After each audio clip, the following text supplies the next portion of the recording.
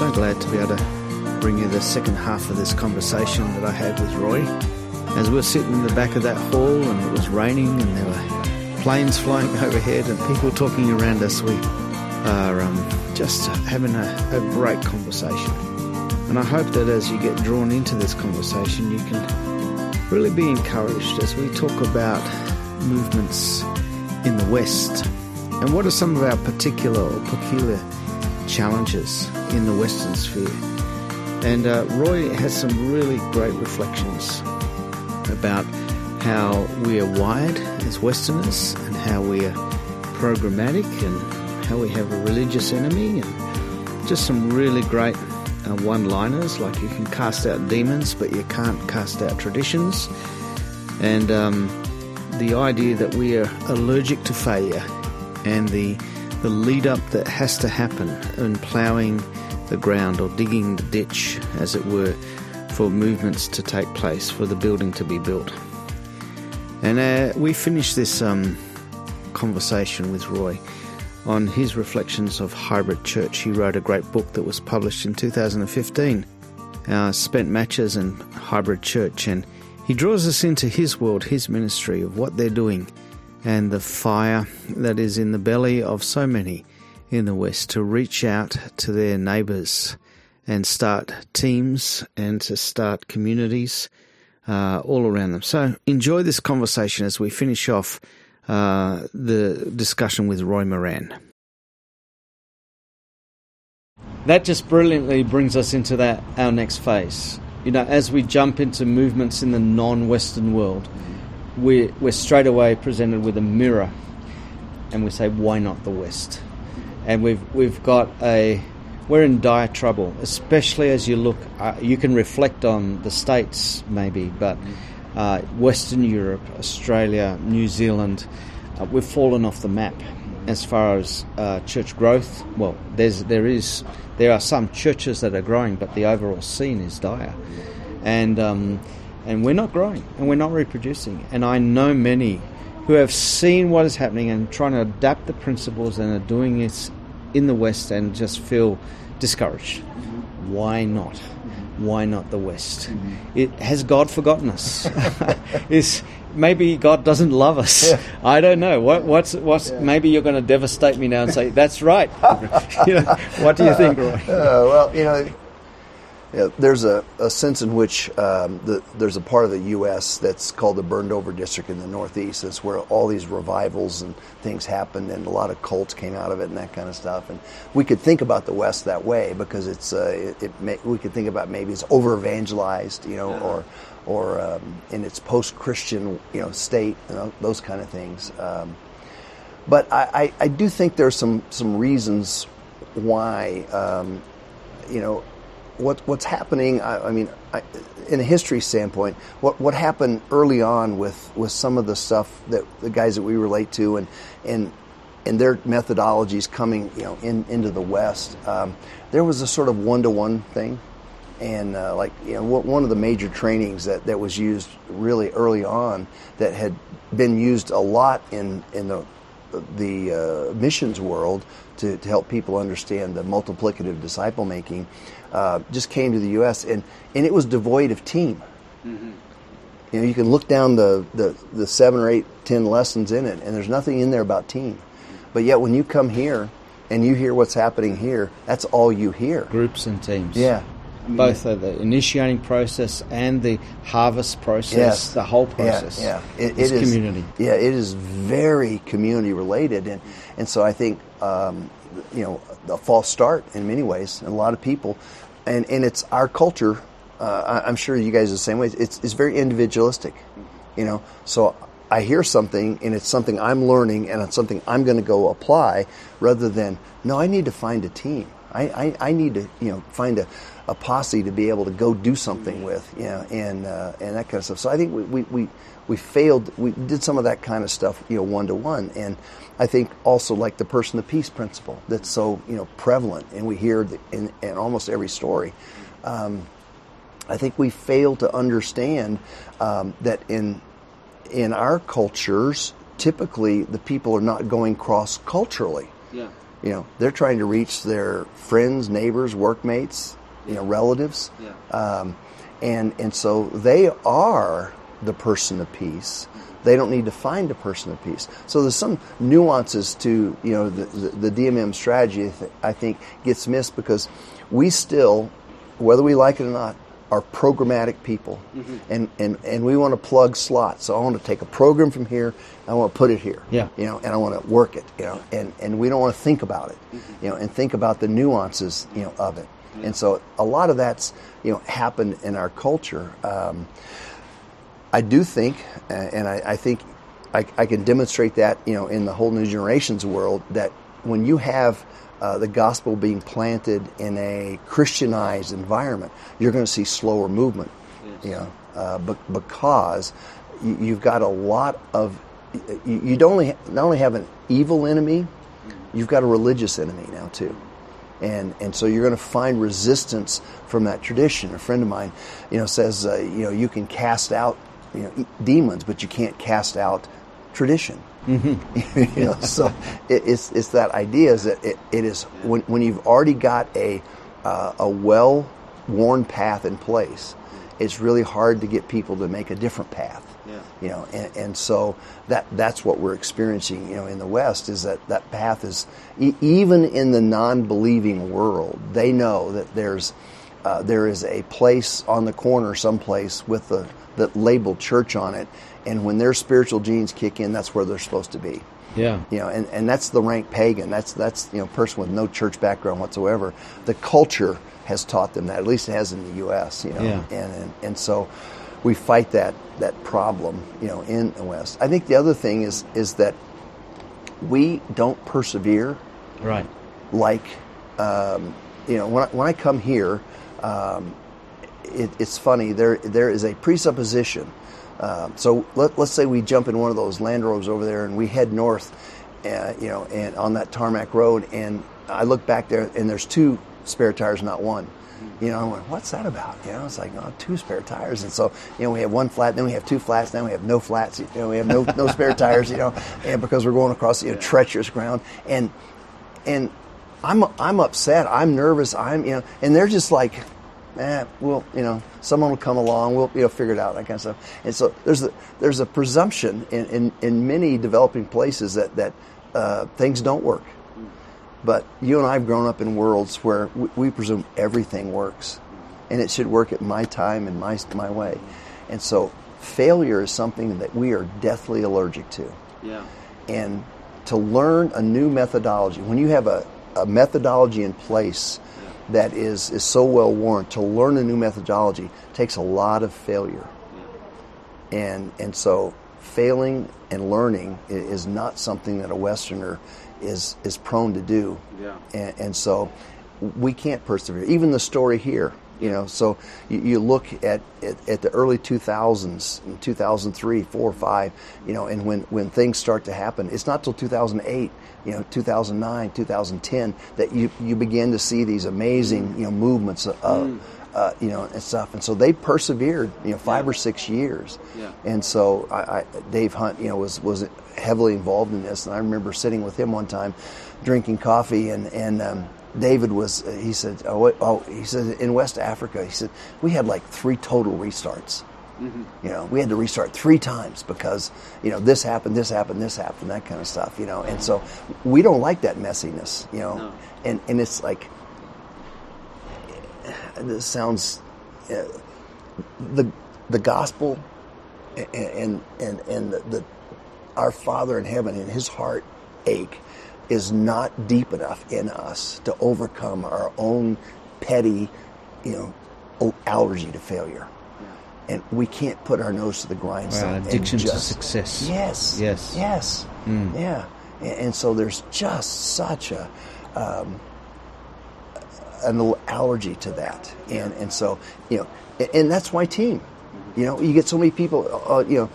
They'll say DBS doesn't work or DMM doesn't work, whatever. And you start exploring that. And it's like, I went out and started one of this, started one there, and that kind of stuff. And like, did you have this weekly engagement with people? Was there a sort of an ecclesia? Was there a team of people you were praying with on a regular basis, encouraging and that kind of stuff? No, I didn't have that. So it's like the team becomes really important because some are going to fail, some are going to succeed, Yes. and we need to share that with one another. So I just think we're too given to fast-paced success stories. Right.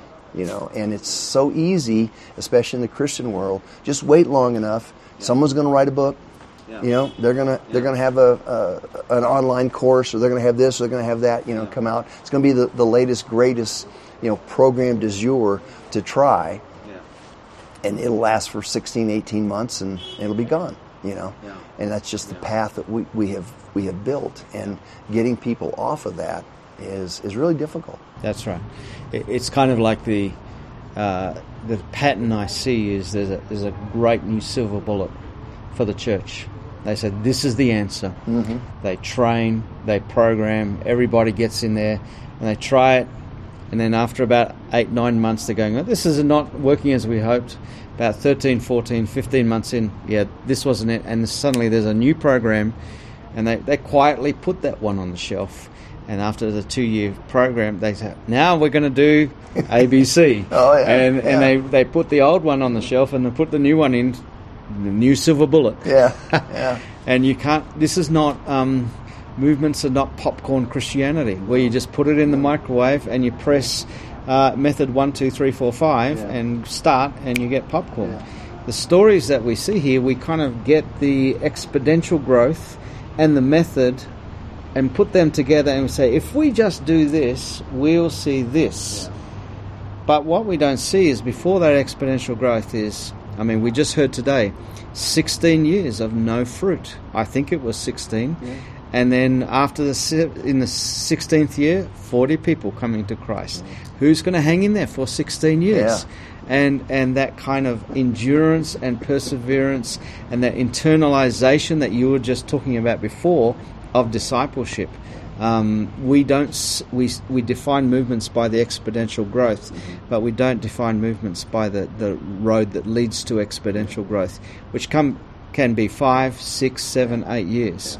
And I think we have to own some of that, or I have to own some of that, in a sense, is that a lot of stories get told, and the focus on the outcomes, as opposed to the focus on the process. And that's a shame, because we know that, especially in Western Christianity, if you throw out big numbers out there, everybody listens, because growth is the thing. Yes. Not multiplication, but growth is the thing. So just make it big. I don't care if it multiplies, just make it big.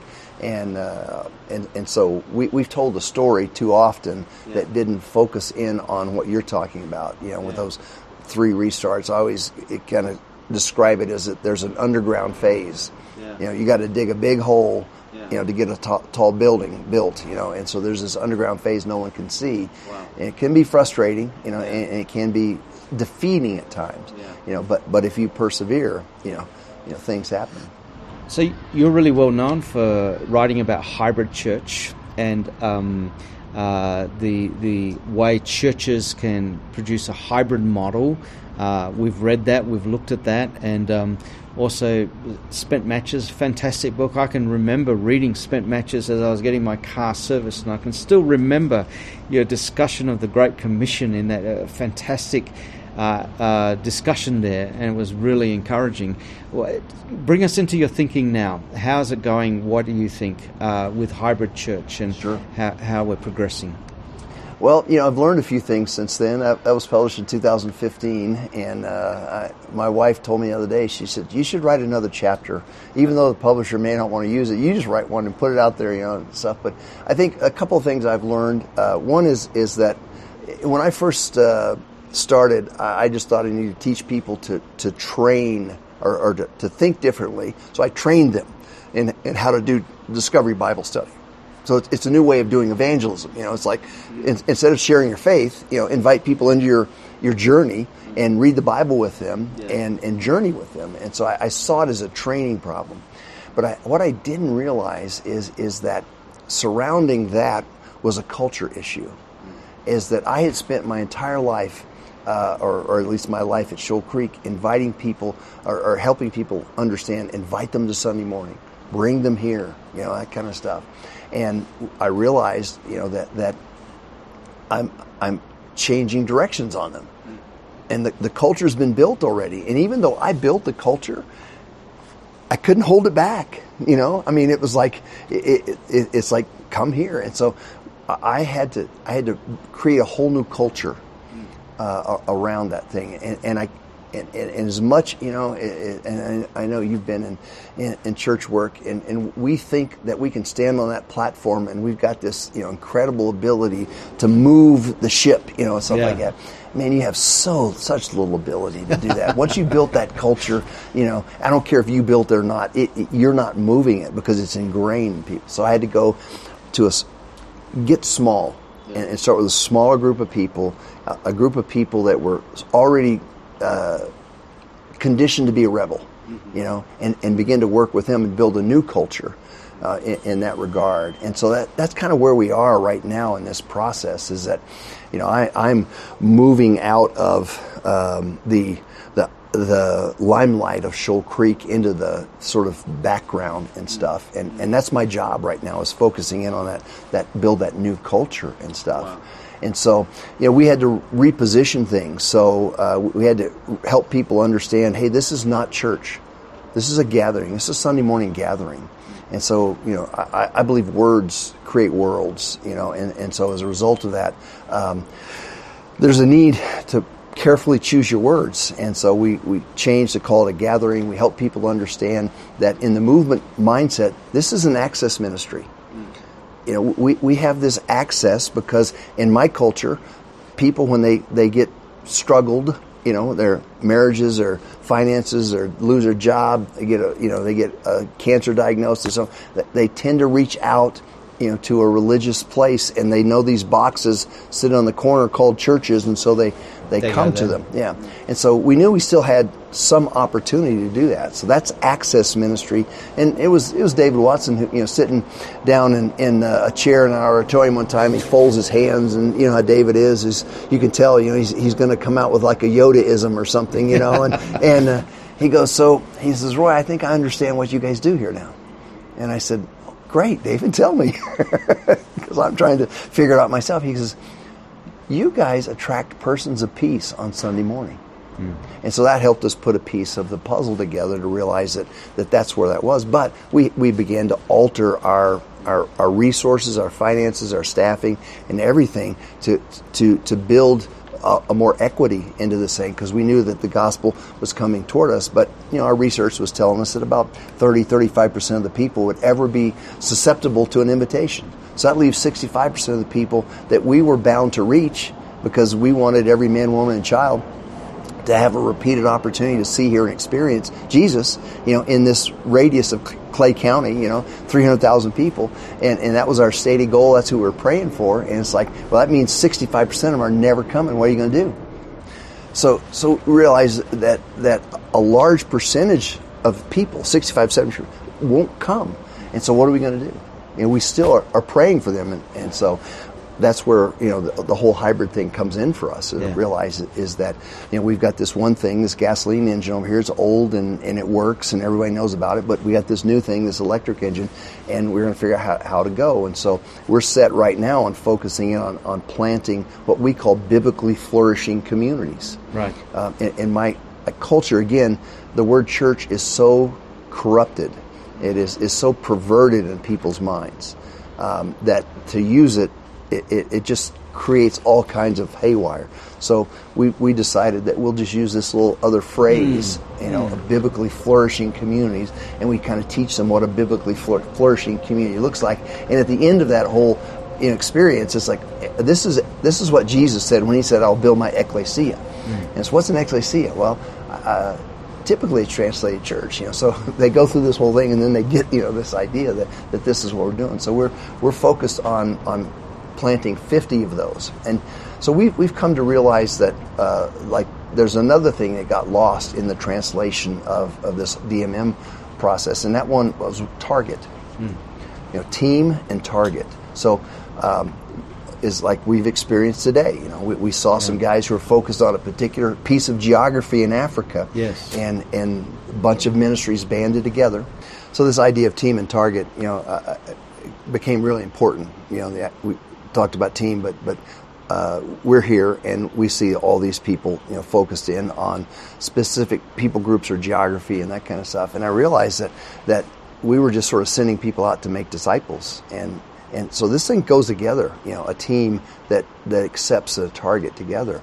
So we've seen a really good traction with that, but it's unusual in the sense is that we have a team of people focused on our local jail, for instance, in our county jail, and we have a large team of men and women who are going in on a regular basis, leading discovery groups. They have a church started on Saturday morning. They are regularly loving on these people, helping them change their lives and that kind of stuff, and it just has energized them. I've got a little app on my phone that they talk on, and I just listen to it all the time. And it's just boom, boom, boom, boom, boom, boom, boom. And their lives are invested in that. We've got a couple who empty nesters. Their kids have all gone, and so they just began to ask, okay, what's this chapter of our life look like? And so we began to talk about it, and I have this little tool. I call it As You Go, and my son actually created it, but it's like a stick figure, a head, hands, and feet, and it's 3 deals. On a weekly basis, what do your eyes see, what do your hands do, and where do your feet go? Because it translates the Great Commission, as you go, and so they're doing this, and they say, well, we hate to admit this, but we like to play pickleball. And we play pickleball a lot, and so it was like, well, how many believers are playing pickleball? Well, I don't know. Based on the, some of the stuff I see, not many. It's like, well, what if we call this a circle of accountability? I said, what if we draw a circle around the Monday and Thursday night pickleball league that you're in, and you began to create a team and start to pray for that target and make that your unreached people group. And so that's what they're doing, is focusing in on reaching that team or that crew of people. We've got another we had a small group of women. They're all widows, and they had met in kind of a widows Bible study thing, and a couple of them just got upset, irritated. They just felt like it's not what they wanted to do with the rest of their life and stuff. And so we began to talk, and we drew a circle around women who were suddenly widowed, because that was their experience. They were suddenly widowed, and they knew the horror of what it was like to not know the password to their husband's bank account and all that kind of stuff. So as a result of that, now they've begun to search the city to find widows, and they've happened to run across a thrift store system in our city that a bunch of widows volunteer for, and so they've begun to move in there on a weekly basis to bring treats and they discovered that these widows had a real headache with passwords in their world, so they brought an IT guy in to help them with their passwords and stuff. And so they've begun to plant the gospel and facilitate discovery amongst these widows. And so we've got all these different we've got a group that focus on marriage. And they said, hey, we just really have a heart for these marriages that are hurting and stuff. And so they've taken a bunch of material and put it together and provide these marriage experiences for people, and are really praying and attempting to plant the gospel in people's lives. So that's the kind of thinking we've got people into, is to understand these are their UPGs, these teams and targets that they're after. So as we attempt to create the hybrid church, we've discovered that it has enlivened people's lives. And I know that you and the whole crew that's here, I can see that light in their eyes. And I want those of you who are listening to understand that I have a friend of mine who says that when she got into this, it was like crack for the Christian soul. And she's quick to say that she has no idea what crack's like. But she imagines the experience, sitting on the edge of eternity and watching people meet their Heavenly Father for the very first time, does something for your soul that you could never imagine. And what we're seeing is ordinary people are really key to seeing the Great Commission fulfilled. And there's just a grand benefit for the child of God to understand that your Father has some joy for you. And that joy is taking some great risks, maybe some courage, but it's also coming to understand that you are vital to the Great Commission. And when you see your place in the family, and when you take up your place in the family business, the opportunity that you have to see a spiritual life, to experience a spiritual life like you've never experienced before, is right there in front of you. And I would encourage you to take some time to explore what it could be like, to discover what disciple making could be like. Let your mind free of some of the mind shifts and paradigm shifts that you need to make, and just lean into this and let people help you understand how your life could take a turn that you never thought possible.